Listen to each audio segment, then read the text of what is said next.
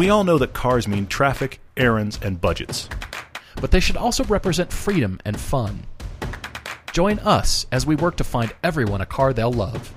I'm Paul. I'm Todd, and this is the Everyday Driver Car Debate.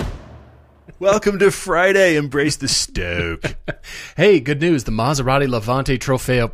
No, it's just, I can't. You can't make it good news. I can't make it good news. It's a Pickle Fort rant. Look out, yeah. It is. It's now available in Blue Emozione and some other colors like Giallo Modenese and Rosso Magma. I like your Italian pronunciation, but I don't think that's helping. No, nothing is going to help this thing. It's like the actors who phone in the movie, their acting ability because the payment on their third house was due or their boat payments due. They're getting divorced for the fifth time and they got to pay alimony. Yeah, hey, exactly. Yeah. That happens. They've got to do it. And that's the switchgear as it relates just to the Maserati. Welcome to a podcast. We're joining you mid-rant here. I feel like sketching Maseratis just to send them sketches for free. Here you go. I know you didn't ask. Unsolicited design help coming to you courtesy of Paul Schmucker. But that wouldn't help the switchgear, though. No. That's the problem. Can you send them a box of better switches? Would that work? But then that costs us money. That's not good. Mitsubishi has boxes of extra leftover stuff. They have leftover Oldsmobile logos that they mount sideways on their car. Welcome to the podcast. We're referencing other podcasts. We've been ranting for over an hour, and we even, look, you weren't here for it, but we even had a podcast file corruption that required us to restart. Complete restart. Happy Friday. I actually want to say there's good news coming here, though. And you know what? Maybe it relates. RAM was full. Maybe it relates. Okay. Because the episode that did not want to get shot, where we went to Tacoma, had all our gear stolen. Oh, you're going there. I'm going there. Had all our gear stolen, shot two amazing cars, a 67 E-Type and a 74 Porsche 914. You actually saw that on our Facebook. I'll post a picture of the Jaguar as well. Those things we wanted to shoot them, had all our gear stolen, shot them anyway, had many of the files corrupt. Now we're talking about it, and the podcast takes a dive. But unless my mouth is hanging open. Unless Motor Trend burns to the ground Saturday morning, that will air, and then it'll eventually come to. Maybe we'll just take out all of modern civilization. Every place this episode touches, it's just gonna anyway. No, 800-yard kill zone around this podcast. It's a very cool episode. We're so thrilled to share those cars. So that is early Saturday morning. Also coming to Amazon Prime soon. We have to give big thank yous to Covercraft for being the presenting sponsor of all of Season 4, including this Griot's episode. Pretty awesome, yep. And then, no big surprise, Griot's Garage for being a sponsor of the TV show as well. And, of course, these are cars literally out of their garage and pristine clean because they have all the good car care products. Exactly. These are the cleanest cars we've ever driven, by the way, for obvious reasons. They are. They're pretty spectacular. I can't wait to share this episode with all of you. You can use the code EVERYDAY for both companies. So when you order and you get to the checkout, use the promo code EVERYDAY for 10% off your orders. Yep, just so you know, because both these companies have treated us incredibly well, and we're just proud to be associated with them. And they have genuinely good products. They're genuine fans of what we do, and we know that they know that you guys are responding, so thank you for that. We should talk about other new things that are happening. There are some new things. Do you even want to touch on this? Well, today was a Tesla announcement day. And whenever we say the word Tesla and then we follow with thoughts, we get letters. Yeah. We get encouraging letters and we get scathing letters because we talk Tesla. So here's what I'm going to do. I have pulled up my phone. I am setting a Tesla timer. I'm laughing. I'm going to give us about 5 minutes of time to talk about the fact that there was a big announcement today that was set up like, here's your big changing the world announcement. Yeah. And then dropped as, we're doing what we said we were going to do originally, and the Model 3 is now $35,000, which is not really a stop the world announcement thing, but Tesla does a really good job of making their announcements a big thing. The world grinds to a halt when Elon tweets because it's going to be some new thing that everybody goes, oh, okay, well, great. We kind of expected that. It was 2 years ago we expected the $35,000 price tag. Yes. It was not, but they have figured out a way to do it. They have come up with it. Which is cool. It's available now on the website, and you can actually go build the base Model 3. Mm-hmm. Unfortunately, you have to select black only. It's the Henry Ford idea of building cars. Any color you want as long as it's black. Hope you like black. Yeah. And the 18-inch wheels with the kind of weird spaceship-looking wheel covers. And there's steelies underneath, I think. Well, I'm sure it is, and it's the cloth seats and the base thing, but it's still 220-something miles of range, and it's still quick. Yes, all the automotive media are saying it's pretty quick at 5.6 seconds 0 to 60. Which is very quick for a family sedan, a midsize sedan. 5.6 seconds. That's just fast. Now you don't get the full autopilot or the autonomous driving anything, so you don't get any of that. Yes. It's just electric car. The thing is, on the final checkout, you find incentives.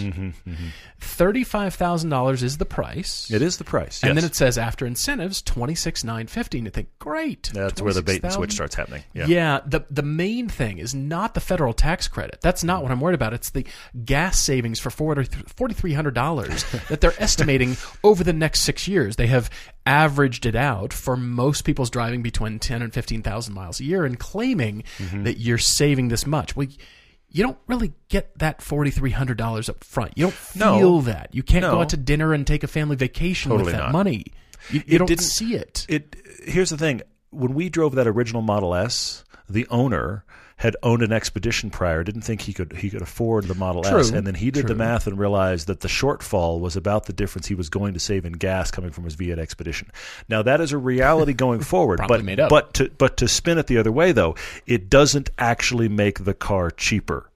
Exactly. You're not spending less than $35,000. You're actually spending $35,000. But to their credit, you can go on the website. You did it. I did it. You can go on the website and you wind up with a figure that says exactly $35,000. And as recently as like a quarter ago, Elon Musk was saying in the investor meetings, at least from the things that I read, he was saying they couldn't do it. They couldn't make it work without losing money. So I think it's interesting they figured out a way, and that way must relate to the other announcement. Yes. There's no longer going to be Tesla showrooms. They're killing the stores. It's going to be online ordering only. I saw where they would keep about a handful, 7 or so, something like that, in high traffic areas. Sure. Where they're knowing they're going to get interest. There's a really nice one here in Salt Lake. Is that going to go away? Because they retrofitted that and spent some money. I know. I kind of think they're going away, and that's where the money is coming from. They're actually probably going to get rid of sales staff, get rid of the buildings, sell them off, and that means those are no longer the place where you take delivery of your car. So my question to you is, now that you're online ordering only, how is your new car getting to you? I agree. Who's delivering it, and where do you pick it up? That's a great question. I'm sure he's thought of this. I'm sure Tesla team has thought of this. But you don't have a dealer to go to. Where do you go for service? I did see a Tesla Ranger driving around Park City, by the way. Did you? Well, in the Model S. Yeah, but where do you go for service? Because you don't have a central hub for that. It's going to be very interesting. So they're getting rid of those. And then the other question, of course, that's raised is the test drive question. So since there will be no test drives, what they're going to do now as a difference is you have 7 days or 1,000 miles once you get your car delivered to you that you can return it for a full refund. So your first week of ownership is your test drive. Very interesting. I'm wondering about the depreciation that essentially Tesla is taking. Now, they're claiming, and they're probably right, I'll bet you they're 99% right, that you're going to like it so much you're not going to send it back. I bet you everybody who wants and orders a Tesla Model 3 is not going to say, you know what, I changed my mind. This is not what I thought it was. It's going to be a rare thing. There might be family situations or financial things that will, prevent it from being a full 100%. But in that case, they're taking the depreciation on those now slightly used cars. Are they turning around and selling them for a discount? Are they taking the hit? Interesting. Possibly. And would you buy a slightly driven Model 3? Or do you want it fresh and new from mile zero? It's yours. You're also touching next to another question that I think is very interesting about this. By and large, I think this is only good news. I do. For people that want a Tesla, it's very good news. It is. But here's the weird part. This is the car that had, we all read the news, the most demand ever, 400,000+ people on the wait list, blah, blah, blah. Tesla held firm on that number and said that their fall-offs were very small percentage. They still had hundreds of thousands of people waiting, blah, blah, blah, blah, blah. They've made, I don't have the number in front of me, but it's like 150,000 of these cars so far. It may be 200,000 on the high side. So if you run the numbers, that would mean there's at least 100,000 people in line ahead of you, according to what Tesla has held the line on. That clearly isn't the case because you can get online and order this right now, and it says they'll be building it within 2 to 4 weeks. Or 2 to 4 months, I think. No, it's 2 to 4 weeks, isn't it? 2 to 4 weeks. So that means there's nobody in line in front of you, folks. There's no one in line in front of you. That means that the demand has already been met. Now, I'm not saying this is not a successful product. It obviously is. But that 400,000 people waiting in line clearly does not exist. And whatever people really wanted one have already bought one, because otherwise Tesla would not offer this to you and say, we will have it to you within about a month. I guess my inner mirth comes from the fact that none of us wants a base car. The car industry... we got to stop soon. That's the Tesla timer. The car industry thrives on upgrades. Every single automaker on the planet, yeah. Every car that is designed, the designers have to come up with at least 3 trim packages that are designed, and then what is this going to be for upmarket selling? And that's the entire point of dealerships, even though Teslas aren't sold in dealerships, but this is what the car industry thrives on, and that is, hey, you want the upgraded thing? Yeah, that, tax on more money, because we all want the upgraded whatever it is. Well, and that's true of the Teslas and everything else. You sit there in your $35,000 car, which, look, I'm impressed that they're offering it at all. But that you want to add any color other than black. You want to get the nice wheels. You're instantly the better part of $40,000. You want to add a little bit of distance. You're adding $2,000 or $3,000. This is no different than any other car. You start adding packages, and boy, it goes up quick. I'm just very surprised they are pulling this off now, since so recently they have said, and others have assessed. I mean, Forbes and other places were assessing they can't do this. They figured out a way to do it. But then they're killing the stores. Very interesting. Yeah. How is all of that going to be executed if you, the listener, goes and buys one right now? What are the steps that lead to having that car in your driveway? It's interesting news. The timer has gone. We should move on. They just need to sell it in white, because there's no pigment in white paint. It's even cheaper. They should have called. But isn't white actually an extra charge? Anyway, I'd have to get on the... It is, unfortunately, but there's... Yeah. Anyway, all right, we've blown past the timer. Welcome to the podcast, guys. Thank you for listening. We are really pleased with the Griot's episode coming at you. It's going to be a lot of fun. We've got a cool car debate for both Brandon in Phoenix, and we've also got Benjamin in Cleveland, Ohio. We'll get to him after the break. He is looking for his first new car because he and his girlfriend are currently sharing a Volkswagen. But it's time for him to have his first brand new car. And hopefully also a fun car while we're at it. He has some decent budget too, which is going to be great. But we are going to start with Brandon writing to us in Phoenix. He's never owned a sports car. He's still not necessarily sports car buying, but he's at least looking for something he could describe as hot. He's never had a hot car. He's 34, married. He has 2 girls, 1 4, 1 5. So they're just about to that step where they're moving into the small booster seats. Trust me, that frees up your world a lot. So he could maybe go with a 2+2, but the current garage is his wife's 2014 QX60 all-wheel drive hybrid, which is staying, and his 08 Maxima, which means you like Nissan product. So you have both of those. He's fully invested. The Maxima is going to go. He has he gives Paul a hard cap ceiling of $35,000. We'll work on that. Yeah, of course you are. So he wants to have back seats for sure. He could maybe go 2+2 because the girls are still small enough that can work, and they aren't going to be in the big seats with missiles anymore. So that helps too. Exactly. All right. Well, he asks us, what about the Chevy SS? He's been pretty zoned in on this car. Well, it makes sense. He said his dream car growing up was an E39 M5, which is the M5. I think when most of us think M5, we think that car. Isn't that funny? And the Chevy SS, I submit to you, is the modern incarnation of that car. Nobody thinks high maintenance V10 M5. No. You could get one of those for your $35,000 budget, by the way, Brandon. But I shudder to think. I shudder to think what the maintenance cost would be on that. All right. Well, he's saying the 2014 SSs are getting into the high 20s, and he wants to check out the Cadillac ATS-V and the CTS-V Sport, but he doesn't want to go back to the prior generation, which is fine. I can see that. I'm glad you've got the driving homework kind of. You're already settled in and know what you want to go drive. He's afraid of European stuff because of the maintenance repair costs, especially BMW Formula One drive V10s. Yeah, let's do that one for sure. 8250 RPM redline. I'll give you one. If you're gonna spend BMW money, let's spend a fraction of your $35,000 budget. Let's go buy an old 850 with the V12. Because that car is probably only going to cost you $10,000, but that remaining $25,000 you'll probably spend just keeping it running. But you've got a V12. Yay! Manual transmission V12. Can you imagine? Yeah, I can't. He actually doesn't want a manual because he wants his wife to be able to drive it. But, true. But if we're just going to spend just silly money, I could even get sillier than the Phaeton for our friend Brandon. I'm going with the 850. That's actually not reality. You know what? Look, I'm going to go back to your question, Brandon. What about the SS? Yes. Get it. Absolutely. I don't see a problem. That absolutely would solve your problem. I have got other ideas as well, but I think the Chevy SS is a fantastic choice. drive one and see what you think about driving it around your area in Phoenix. You've asked about magnetic ride control. Look, that is a revelation on every car they put it on. I think if you can spend the extra money to get one with the magnetic ride control, you should. Do you need it? The first one we ever drove did not have it. Now, I drove one on track later that did. I prefer it. But the first one we ever drove did not have it. It was still great. I think if you're going to do a lot of back road stuff where you're pushing hard, you should really shop for the magnetic ride control. I agree. If it's not going to be otherwise, it does transform things. I think you're going to be fine without it. I agree. And I'm thinking, European cars, obviously we love them.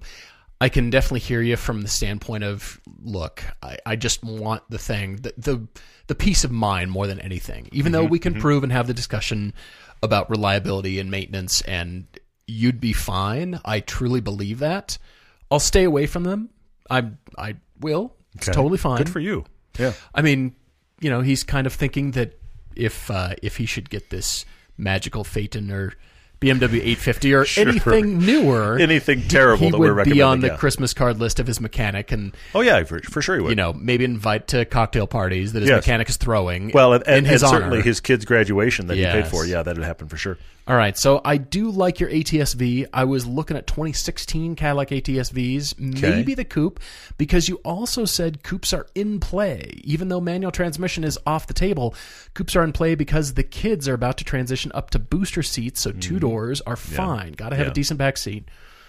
And he hasn't test-driven anything yet, and leaning towards two of my favorites for this category. Okay. And they are the RC350 Lexus. Okay, sure. Think of this as you want the M3. And you're not going to get the M3 because you're going Lexus and you want what you're talking about. You want that reliability, that peace of mind. Not that M3s are, janky, broken down by the side of the road. They're not. But I take your point, yeah. Or, in keeping with this, Nissan love, I went and found you one. Now, it's not the prior generation Q60s, or what they used to be called the G35 coupes. But it is the 2018 Q60 Infiniti 3.0 Lux version rear-wheel drive, 6,000 miles for $37,900. You broke the budget. I did. You broke the budget, but I see you're feeding the Infiniti love, though. I see that. I'm pushing on this just a tiny bit because your wife has the QX60. What if you had the Q60? But then we end up with an all-Infiniti garage. I know. I agree. I don't have to look at it, I guess, but Brandon, I'm just not a fan of the all-one brand garage. At least it's not two cars of the same make. It isn't two of the same model, car. You're right about that regard. That is the bridge way too far. Yeah. But I'm just saying. Yeah, okay. All right. They're liking it. He had that 08 Maxima. The Maxima was going away. I do wish the Maxima were more enthusiast focused. I wish the Maxima were the competitor to these cars we're talking about. It should be their rear-wheel drive sedan for the family. I know it started. Look, I know when it started as a four-door sports car, it started as front-wheel drive. But I wish they would just. They've got to separate it from the Altima. Why not make it their rear-wheel drive platform car? I don't know that they make a rear-wheel drive. Look, four-door sedan. I'll give them a freebie. Let's put the running gear of the GTR with only the rear axle running. You put the engine detuned, make it a 400 horsepower version of the GTR engine. I mean, that's the 400 Red Sport. You're talking essentially, about the Q50, essentially, which you could get. But why not do that for the Maxima? Why not make the Maxima a sister car to that Q50 sedan? It exists. The running gear all exists. It does. I mean, the endless talk about badge engineering at that point. Like, okay, you just switch the badges. But the Maxima and the Altima overlap so much that anyway, we've talked about it before. Yeah, I know. I'm frustrated with that.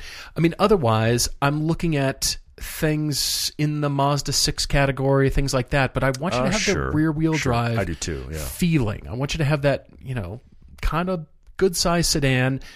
But the coupes, I keep coming back to the coupes, and that's where my headspace is at. Okay. So for that reason, I'm liking an all-Infiniti garage. I'm liking it. I mean, I see that not lasting. Maybe your wife wants to upgrade to something else. Maybe it's her turn next time to get the car, and you guys, check out some other 5-seater, kind of SUV, something like that. But I'm doing my best to stay away from the Germans. Okay. Honestly. Good job. Good job. Brandon, the thing I think is interesting here is that you make a comment where you've been into cars since the 7th grade when your dad gave you a Motor Trend subscription. Great parenting on the part of your dad there. I love that. And what I find interesting is that's the beginning of your car love in your history, but your dream car has always been this M5. You're not a guy, clearly, that has lusted after the weird, crazy-looking sports cars. I was always lusting after the crazy-looking sports cars. I now own a Lotus Elise, okay? Mm-hmm. So since you've been lusting after sedans, I think you probably want a hot sedan. That clearly speaks to that history for you. I actually like your RC350 recommendation, Paul. I think that's excellent. I really do like that a lot. Yeah, I just touched on that. Haven't really expounded, and I did find them. Can't get the RCF totally. For that budget. You can't. But the 350 is still compelling, though. Believe me, I tried. I worked the numbers. I worked the model years. Came back to the RC350. I like it. The Chevy SS, I think, is a great one for you. I have a couple others I want to mention. I went looking at the current brand new Genesis G70. Okay, it's what we're talking about. It's the idea we're talking about. Except the problem is they start like the bottom of the barrel is $35,000. Yeah, and they go up. Yeah, they're only going up from there. So then I sidestepped. Okay, because it shares parts with the slightly larger Kia Stinger, and those have been out long enough that my friend Brandon, they're out there.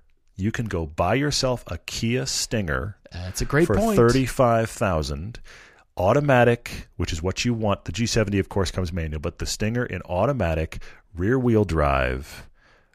Essentially, it's sharing engines and architecture with that G70 anyway. Yeah, you can find the GT1s for that price. Yes, for sure. I found a lot of them, actually. Mm-hmm. I found them between $25,000 and $35,000, but where some of the $35,000 ones were brand new. Like brand new, go get it. It's $32,000. Come get it. It's brand new. It's got 8 miles. That's some compelling. of the ones at like 28,000 were running like, oh, it's got 8,000 miles on it. Okay, were they GT1s or GT2s? They were the GT ones. They were the base. Okay, but still, it's a rear wheel drive, big family sedan. Kia's done a really good job on that. That allows you to do a lot of what the Genesis G70 does, slightly larger and cheaper. I mean, those have the powerful engine. Yeah. The ones down from that have the less power. I mean, you're still getting twin turbo at the GT1 level. Well, but even if you get the base engine here, you're running competitively to the Genesis G70. Now, the Chevy SS is where the power is. It's where the power and dynamics really are. But I'm just trying to give you options. And then I have to say it. We just talked about it. Tesla Model 3. Interesting. You don't get big growly engine. That's not in the equation here. You don't get big growly engine, but I did. I actually priced one today, and it came out $35,000. And I could have hit order. They have That's the base to do one. that. Yes, it's the base one. They finagled it. You certainly could. You could run that equation of, well, I'm going to save a lot on gas, and so you add something that adds $2,000. But I'm going off the reservation a little bit from the stuff you've asked for. But at the same time, it's there. It exists now. You have the money for it. If you're looking for a fun rear-wheel drive family sedan, I wouldn't buy the Model 3 for dynamics, but there's a fun factor there. And there's a intrigue factor there that I think is worth at least looking into. In fact, you're in Phoenix. I bet you interesting, somebody in Phoenix has got a Model 3 on Turo. Good point. Get one for the day and just see, is this me? Because your budget says it could be. I mean, again, you're right in the base, but maybe that's all you need, and maybe that's sweet spot. Who knows? Maybe Tesla will catch on with finally the $35,000 electric car, and it's just car. They're not having trouble selling them already, so I think it only helps. I see a ton around parts. That's actually not bad. I think it's an interesting alternative. It's not the big bruiser, your traditional. The SS is the closest thing to that BMW. Yeah, but it's still the rear-wheel drive, which is pretty cool. Exactly, but you're still dealing with rear-wheel drive. It's got power. It's interesting. It's going to feel futuristic. So it's a thought. Like it. All right, well, thanks for writing to us. We really appreciate it, Brandon. If you've got your own car debate, everydaydrivertv@gmail.com, or you can find us on the website and write to us there. Love to hear your comments, thoughts, suggestions, and it's also a good place. Social media or, social media obviously are for the questions. I was just thinking for feedback, but also send us, hey, Topic Tuesday, and also what you bought. We read it all. Well. We read it all. It's a torrent of email at this point. We've asked for it. We're glad to have it. So please keep sending them. Guys, we'll take a quick break. We're coming back. We're back with another car debate, this one for Cleveland, Ohio. I'm talking about you, Benjamin. We're writing for you. You're writing in saying you'd like your first new car. And while we're at it, let's make it a fun car. Agreed. Well, he is beginning a commute no more than 40 miles round trip each day in the somewhat near future. He says when he moves into a house with his girlfriend, he needs to buy his car to undertake this new commute. Yes, because they've been sharing a car. Yes, they have. And the car you mentioned, maybe I mentioned before, it's a Volkswagen. Yep. But his girlfriend and he both grew up in Ford families. As a matter of fact, her name is Shelby. Hi, Shelby. That is a Ford family. Yeah, so, her name is Shelby. And somehow, here's the thing. I can't believe, I'm just going to be tacky for a minute here. I can't believe, Benjamin, that you and Shelby have been together and the two of you decide to buy and share a Volkswagen. Did you have a very stern conversation with her father? Did he pull you aside? Quite possibly. Did he pull her aside and say, Shelby, what are you doing with this guy that's got you buying a Volkswagen? Both of the above. Honestly, did this happen? But anyway, so apparently you've weathered that storm because you're now getting a house together, so congratulations on that. But that actually means you're going to have a commute. You have a currently garaged 1997 Mustang GT because, again, Ford family. At least you have one. Garaged, but that's not going to be your daily car. You're looking for a daily car. You'd like to have a little bit of fun, and since you have this commute, you also have a good job. So we have about $45,000 to spend to get you something fun, and Shelby keeps kind of gravitating back toward let's get another wagon, let's be sensible, and you keep saying, we have a Volkswagen to be sensible. Let's have some fun. Let's have some fun, Benjamin. Let's do that. I agree. Well, his first aspirational car was always a Focus ST. Interesting. Okay, yeah. And then they both discovered Volkswagen. They're hooked on VW. I really want to know what the parents think of that, especially Shelby's parents. It's got to be a source of continual irritation. There's been a stern talking to at some point. I'm telling you. Maybe, yeah. All right. We've got to know. We've got to know. Ben and Shelby, all right.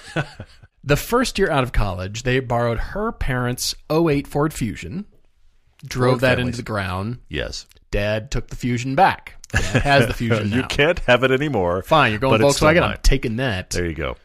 And then they discovered this 2017 Volkswagen Golf All-Track as her first new car. Okay, yeah, they're cool. They are cool. They're do-it-alls. Can you put Shelby on the license tag? And I don't know. Could be that.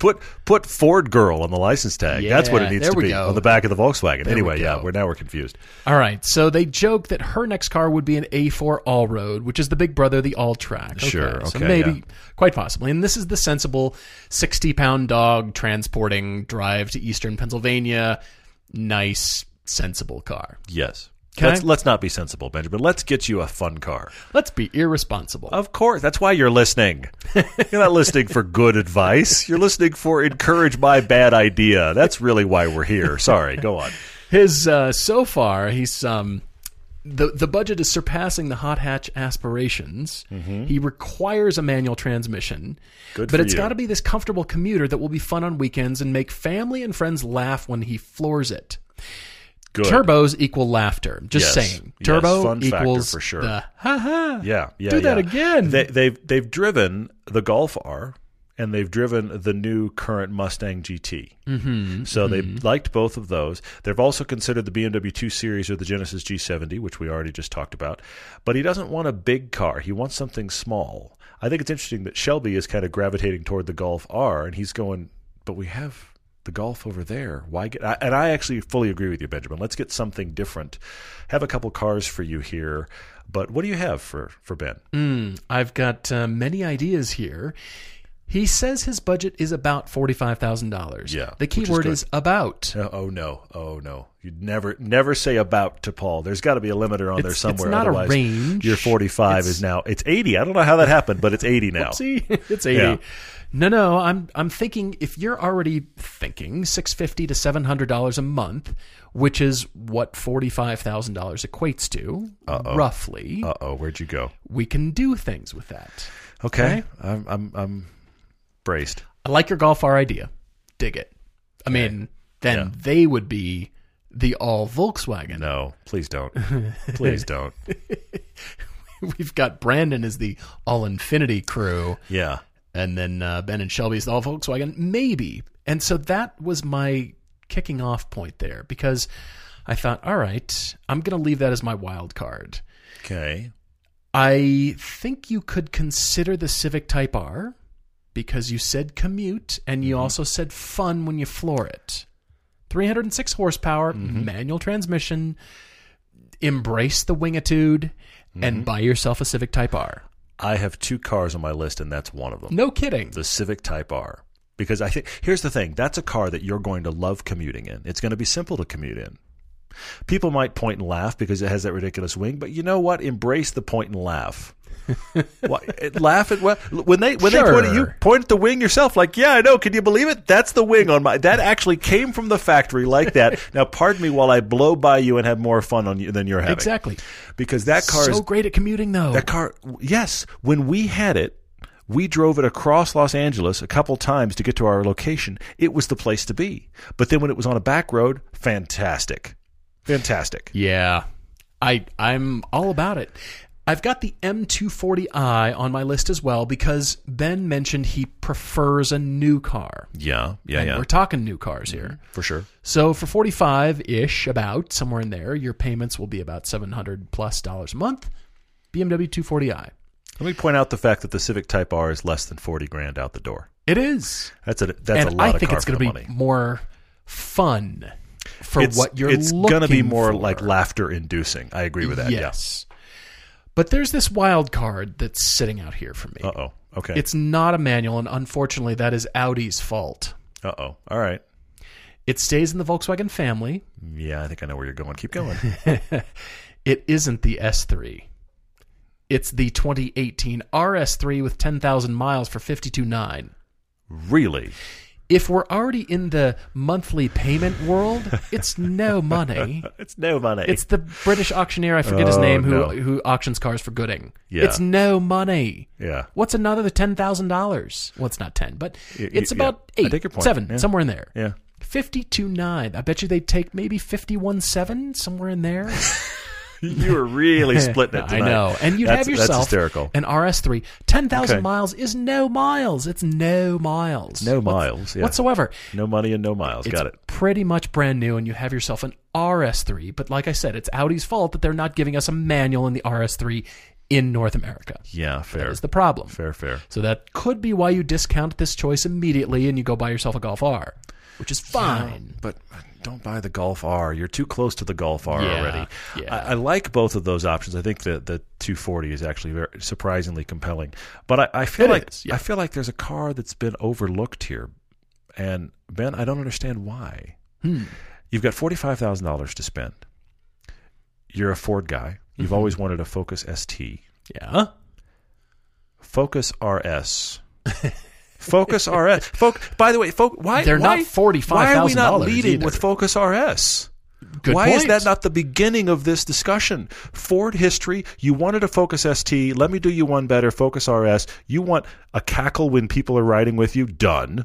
Mm-hmm. I can see that. I can see that. Now, I will admit, everybody, ourselves included, that have driven this car, it has an aggressive suspension setting. And then if that's not enough, it has a more aggressive setting. It has drift mode, by the way, Ben. Like the soft setting is harder than most cars in the sports setting. And then it has a sports setting beyond that is designed for, I think, tracks that don't exist on Earth, okay? Tracks that are more glassy than Spa. Okay? Okay. I like this idea, though. My understanding is that the Focus RS set a better lap time on the ring in the standard suspension setting because the sport track setting was too hard to handle that track fast. The point here, though, is interesting. Yeah. What's your commute like? This can be an aggressive suspension. I'm almost striking it too hard against it because, to be honest, I'm a guy that likes a sports car. I put it in the normal setting, was fine with it. Sure. The aggressive setting on most of the back roads, too much. But the normal setting, fine. Focus RS is the laughter car you want here. Turbocharged goodness. $45,000, just go buy one. Buy somebody's car they had for 6 months. Save yourself some money. Walk away with the Focus RS. Be happy. That's actually my big takeaway from the night. Focus RS, be happy. Ben, I think it checks all the boxes. That or the Civic Type R, I think you should drive both of those because I think one of those is your car. And I'm going to say this to you. I'm going to challenge you and Shelby. If Shelby says, you're not really going to buy a car with that wing, are you, about the Civic Type R, I think that might decide it right there. You got to buy the car with the wing because it balances the all-track. You see what I'm saying? It does. The Golf is super staid. It's super ignorable. And next to it. Yes. But, of course, the Focus RS does that, too. This is the reason you can't get the Golf R because they're both just kind of cars you don't notice. They're not nothing wrong don't with notice them. The Civic they're Type just R. cars you don't notice. But the Civic Type R or the crazy blue Focus RS, whoever you move in next to is going to be like, that's a cool car. Ooh, Shelby, you could buy Ben a drift stick for Christmas, like the accessory, so he can go drifting. And I'll just give a little wild card from me, and that is since you're Ford people, you could get a used GT350. Shelby could have a Shelby in the family. She'd have to learn to drive stick. $45? Used. First gen. First year used. 2016? Stick shift. They're out there. I'm just saying, how proud, Shelby, would your dad be? And Ben, how proud would your future father-in-law be if you taught your future wife? I'm throwing lots of rakes into the room right now, but if you taught Shelby how to drive stick in a Shelby GT350, would you be a hero? This is why it's my wild card for you. Ooh. But why not? All would be forgiven. Why not? They'd ignore the Volkswagen. What's in the drive? Who cares? That's my wild card for you because I think it checks other boxes. But anyway, Focus RS.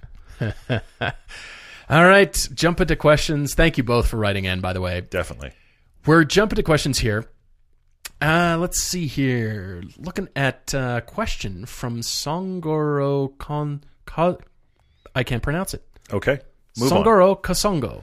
Okay. Best commuter car, Econobox for daily triples. Now, caveat. Whichever road you can get away with it. It's disclaimer, not the car. Caveat, it's location. We encourage obeying the speed limit. Except for the places that you could find where you go over the speed limit. Except for, Focus RS is up there. Civic Type R. They hit them easily. Yeah. They're both kind of Econoboxes. This is a much more a location question than a car question, though. It really is. Yeah. And if you have kind of an underpowered Econobox, just find a hill. Downhill with tailwind. Yeah. 100. Yeah. Get your honey for the day and you're good. There's a downhill near us off of I-80. You know where I'm talking about. It's very bumpy downhill. Yeah. Because of that downhill, except for the extreme bumpiness, you can get any car to daily triple on that downhill. Come around the corner, red line, and come around the corner fifth. and off you go. Yeah, exactly. Come around the corner at speed. The problem is it is so bumpy that you may destroy the car for those reasons, but not because of speed. It is really about location on that, though. Hey. All right, what question did you find here? NC Brew 18 on Facebook. No, that's Instagram. He asked a question. I'm gonna answer this very quickly, and then we're gonna answer it further in a month or so when we actually do launch this year's pilgrimage trip. He said, would going on the pilgrimage trip with no track experience be a bad idea? Oh, excellent question. Now, there's going to be a bigger breakdown here, but there are two major trips we're aware of. Ours, from the U.S., by the way, ours and one from Ross Bentley, who does Speed Secrets. Now, Ross Bentley is a fantastically accomplished track instructor. He has got a great partnership with RSR. I have honestly not one single bad thing to say about his trip. Oh, yeah. He does a fantastic trip. Absolutely. But he does a trip for people with track experience. And Ted, who has gone on our trip every time we've done it, he's done our trip and he's done Ross's trip. And I actually asked him, I said, Ted, let me know. Tell me exactly the differences because I don't want to assume anything. And one of the big things Ted said is if you are a person who has not done tracking before or wants to go, is this for me? You don't have experience. It's our trip you want to be on. Absolutely. The first year we did it, we had Tyler, who had never, ever been to a racetrack before, let alone driven on a racetrack before, and his first day ever on a track was an M235 on Spa. First day ever. We all joked with him. We said, buddy, it's all downhill from here. It's like, sorry, you're starting at the top. Seriously, it's all a slide from here. But the key thing to keep in mind here, lower your expectations from here on out. The thing to keep in mind here is we put you in cars with instructors right seat, and those instructors have seen people, literally, I'm not kidding, sometimes people come to Germany and they don't have a driver's license and they want to get on these tracks. They've had this experience before. They take people of all driving abilities. If you do not have track experience, you can come on our pilgrimage trip. It is designed for people, everything from I've never been on track to we've had guys come that have raced Pikes Peak. Yeah. Okay? Yeah. Come, you will have a great time. Instructor right seat. That is your insurance policy. They will guide you through. You would have a blast. Well, I mean, for us, looking at those tracks from North America, from the U.S., we're thinking those are exotic fruit. True, for people because that they're far live away. near them or live in Germany or Belgium, right there, those are tracks just like we have tracks here. True. There's plenty of first-timers going on those tracks. Yeah, that's a great point. As evidenced by all the ring videos on YouTube with the Touristenfahrten. Yes, the ring's the worst. Those are the first-timers right there. Well, and that's the worst because then you can treat it like it's an amusement park and you show up in your little hatchback you got yesterday and you drove since the day before and you pay your money and you go, I'll figure this out. Don't do that. We don't do that to you. You're in the car with an instructor and a helmet and prepared and you will have a blast. Specific track time, bring it. Yeah, we're going to announce that very, very soon. I'm really looking forward to that. It's happening this year. All right, so turning to design, Instagram question from Brian DY asking about me casting my designer's eye on the new Ginetta supercar and explain why it's making his bleed. Yes, if you look this up, Ginetta has come out with a brand new supercar that is rather sharp and pushing the boundaries of what kind of parts can pop out of the mold. Oh, there's a surprise. Let's leave that alone. I like that. Okay, that won't come out. That's too far, guys. That's too sharp. That won't pull out of the tool. Now, Ginetta can get away with this because they have a long history, but they don't have necessarily a corporate look. And they're a boutique car manufacturer, so they can kind of try stuff, if you know what I mean. And they've come out with this really quite interesting and crazy design. Just look up Ginetta supercar. There have been many articles written about this so far, and it's a contender. Extreme lightweight, CNC'd aluminum block. Wow. I mean, they're doing it right. They're keeping with the Ginetta ethos, which is just super lightweight, and they're really paying a lot of attention to aerodynamics. And I believe that's a lot of what is driving the design here, because they are so light that they've got to have a lot of downforce, even for their road-going cars. And they're looking at a lot of their the things they did to their LMP3 car and pulling from that to create the now supercar that could be a real alternative to the McLarens, the Ferraris. You want something that you're going to track all the time? Welcome to this Ginetta. But it's nuts. It's crazy. You can slice stuff with it. It's going to cut paper. It's going to cut you. It's all bad. I like it, though. Thanks for that. Let's see. There's so many questions that are good. Let me see which ones I want to tackle. You know what? Charlie K's question. Charlie K NYC on Instagram.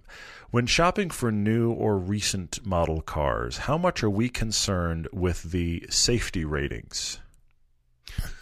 Oh. Does it concern us? And his point is, cars have gotten so much safer in the last 10, 15 years. Can't we say that there's a general baseline where cars are just kind of generally safe? Charlie, first off, I want to say this is a very personal thing because we've bumped into people that have written to the show who they have certain standards for it. Must get this many stars in these categories or I will not consider it. I can't argue that against anybody. If that's what you want, that's fine. Once we've gotten into a world of airbags, things have become much, much safer in general, and I agree with that. One thing I want to caution you on, if you're looking at ratings, because I'm not tied to these ratings. I agree with you. I think generally cars are a certain level of safe.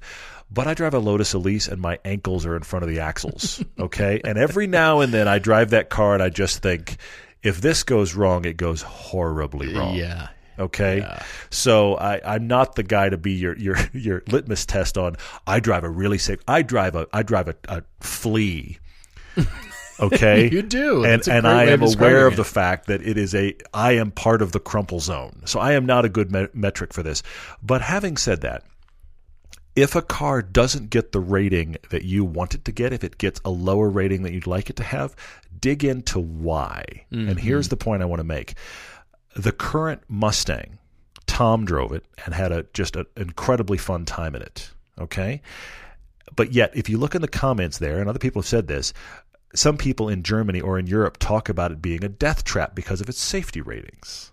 because of the NCAP rating. Another one that's talked about in the same sentence is the Jeep Wrangler, which also gets a bad NCAP rating. And I'm talking like a 1 or 2 star.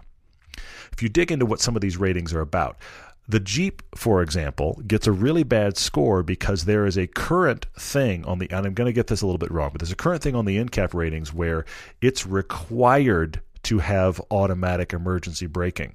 And if it doesn't have automatic emergency braking, and some cars just don't have that, it instantly is in like the 1-star category. So then I go to, wait a minute, hang on. So the car's not unsafe. It's just I as a driver have to be involved. Okay. But that's the standard. So look into why a car did not meet the standard you're looking for and take that under advisement and then decide you're crazy like me and drive a car that's going to be a crumple zone. Yeah. I love it. Question from A. McFarlane about used performance cars. And he's asking, new cars becoming more complex, and they already are, more isolated and catering to the lease crowd, that he's afraid with so much technology, these cars will just be as unwanted as a 4-year-old iPhone or, the fireworks video you took at last year's July 4th. Nobody looks at that. I'm going to treasure it forever. I don't think so. I think we're in the sweet spot, and I think it will continue because the industry and service is evolving with the cars. It's not like, mechanics are just looking at carbureted cars and going, okay, I'm not working on anything past that. No, they've got a lot of training and a lot of diagnostic tools, and they're able to do a lot, as a matter of fact. I mean, tuning shops alone can do amazing things. So I don't think that's a reason to gravitate towards less complex cars necessarily. We're already there. That ship is pretty much sailed. A decade or two are very complex. Yeah. I remember looking at your Nissan 300Z and thinking, wow. How do we work on this? Well, but starting at 97 is OBD2. That was when it became a standard OBD2 ports, and those are still in cars now.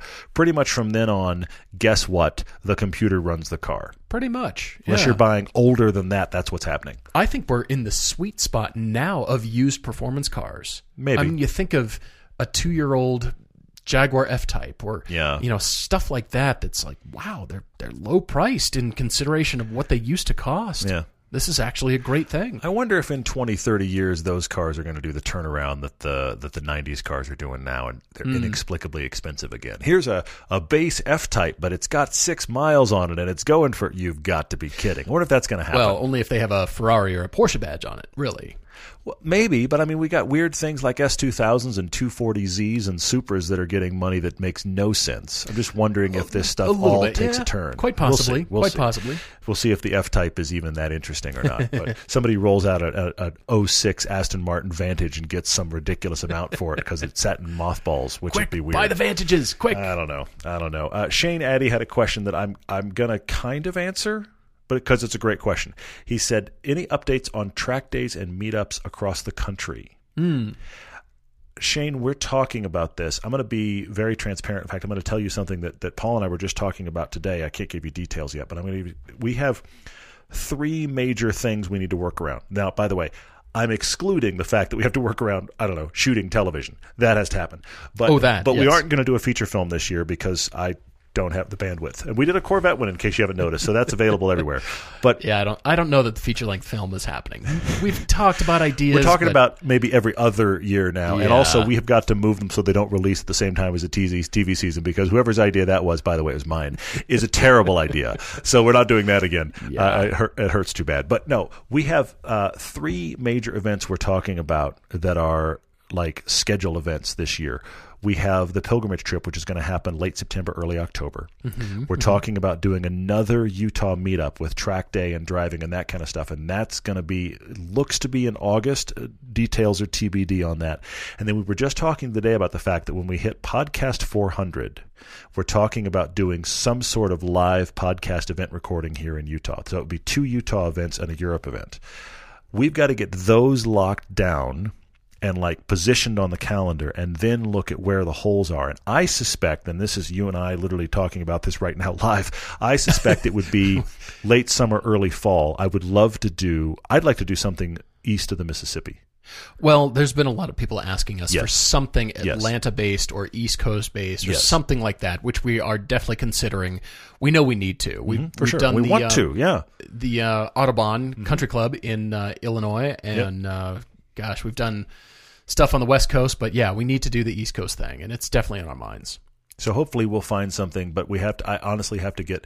Well, I'm almost done with Season 4 editorial. We're going to start shooting Season 5, but there'll be a lot of those kind of scheduling things locked in. The Pilgrimage trip will go live. That stuff will happen, and we can get a better sense of the rest of the year. Kind of a fun question on Facebook from Olin R., who was inspired by our recent talk of the Doctor's Garage, and that was referring to the group of orthopedic surgeons here in Park City and Salt Lake. There were 4 of them, and they told their wives... well, girlfriends at the time in college, that when they started earning real money, they were going to pool their money and start buying hot stuff. They went through their Ferrari phase. They went through a Porsche phase. I think they're in the BMW, the 1973 BMW 3.0 CSL cars. They're in the old phase, yeah. And then some older Porsches. They went through a Porsche phase right when Porsches were blowing up, 911s were blowing up, and they ended up, this was very interesting, they ended up selling off a lot of them because the cars got too precious. And a lot of the guys that were the Porsche guys originally, these were the guys that had the, sorry, I'm going to say it again, 911 997 GT3 RS40. They had that car, okay? That's why it was in our film. Yeah. But they even sold that car because what they told us, and maybe this was incorrect and it's changed, but they told us at the time, all those cars had become worth so much, they were scared to drive them. And so they sold all those cars kind of at top of the market because they realized they were becoming precious with them. And now they're into, like you said, a BMW phase. Nice problem to have. Going through phases of car collection. Yeah. Anyway, I like having cars with tires on them. I mean, call me crazy, but it's all relative. Yeah. Cars that are paid for are actually kind of fun. All right, so the question is, to help finance just a purely fun car, he and his friend were conspiring to Turo this car. So therefore, what is the perfect car to put on Turo? Not to go rent, but to own and then Turo out so you can actually afford it yourself. Something you're okay with having beat on? I hate to say it, but let's be honest. Well, his criteria are appealing to a wide audience. Maybe, older drivers looking for Sunday cruise. Maybe younger couples he's saying on a special date or a special event, something like that. Or just us, all of us, driving enthusiasts, everybody listening. For canyon stuff and that kind of thing. And then, of course, relatively inexpensive to fix and maintain. You will definitely have to detach yourself from any precious feeling towards it because big time. Wheel scuffs are a big deal, I've found out with Turo owners. They're a huge issue. If you Turo something, please take photos of all the wheels, inspect them like crazy because the curb rash is a really big deal. And it probably would be to you too. Of course, yeah. I mean, that's an expensive thing to continually fix or it's ugly. Yeah. So, you could go for some kind of hot sports car because then you've got it, but you've got to actually Turo it to be able to afford the monthly payments. So you've got to get it out there. So what is that? It's going to be something slightly exotic that people are looking for. Caymans, some BMWs, M3s, that kind of thing. I think Boxsters, C7 Corvettes, and Miatas.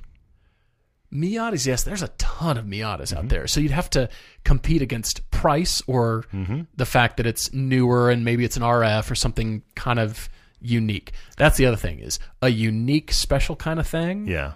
Good for you to own, but then it's going to get beat up. It just is. It is. Yeah, that's the sad part for sure. Yeah, it's one of those things. We could go into a longer list. I like Jags, I like the Miatas, I like seriously, Caymans. Put Caymans up, that would get.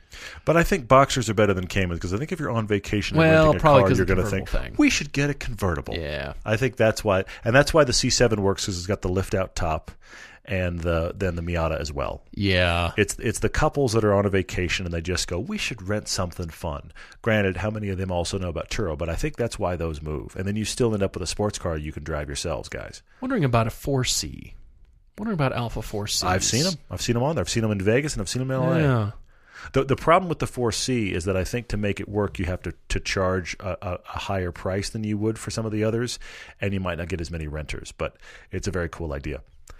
Michael asked a question on Facebook. I don't know how well I'm going to unpack this, but he's saying, how old was my son when he first rode in the Lotus? Well, when I first got it, so he would have been, what, 7? 7-ish. So, and he loved 7.5. Did he ride in the front passenger seat of the FRS?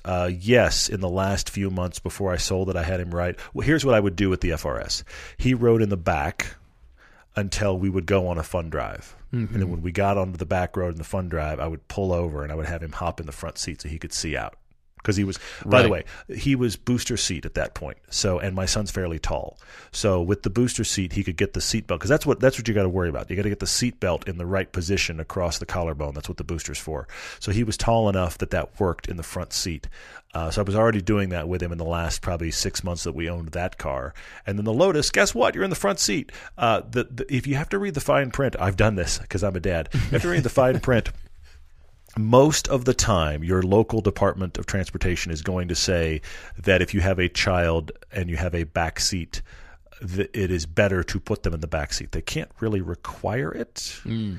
And they also, here's the bigger point of it that I really think is universal. They can't require you to buy a car with a back seat because you decided to procreate. They can't require that. So if you have a 2-seat car, guess what? Your child is in the front seat. This works in Miatas. It works in Lotuses. You have to be careful of the side airbag, passenger side airbag. I love having my son in the Lotus. He loves being in the Lotus. Nothing makes an impression on the school run like pulling up in a Lotus. It's the school bus yellow. I am the very weird dad. It's Park City. It's all SUVs, most of which are Cayennes or Range Rovers. There's a ton of Model S's. There's a tons of Model X's, and then I roll through in the Lotus. It's very funny. It's funny, yeah. But he loves it, and I highly recommend this, Michael. If you can get your son or daughter embraced in that, it's a very fun experience. Guys, thank you so much for your questions. There's so many good ones. We're going to get to these. We definitely are. Man. Love it. It goes on. I've got multiple more. It does. I've got we do have to call bunch this more at some checked. point. Yeah. All right. So we will get to these. Thank you for your questions. Keep asking them. Keep writing to us. And we really appreciate you being with us. Looking forward to next time. Cheers, everyone.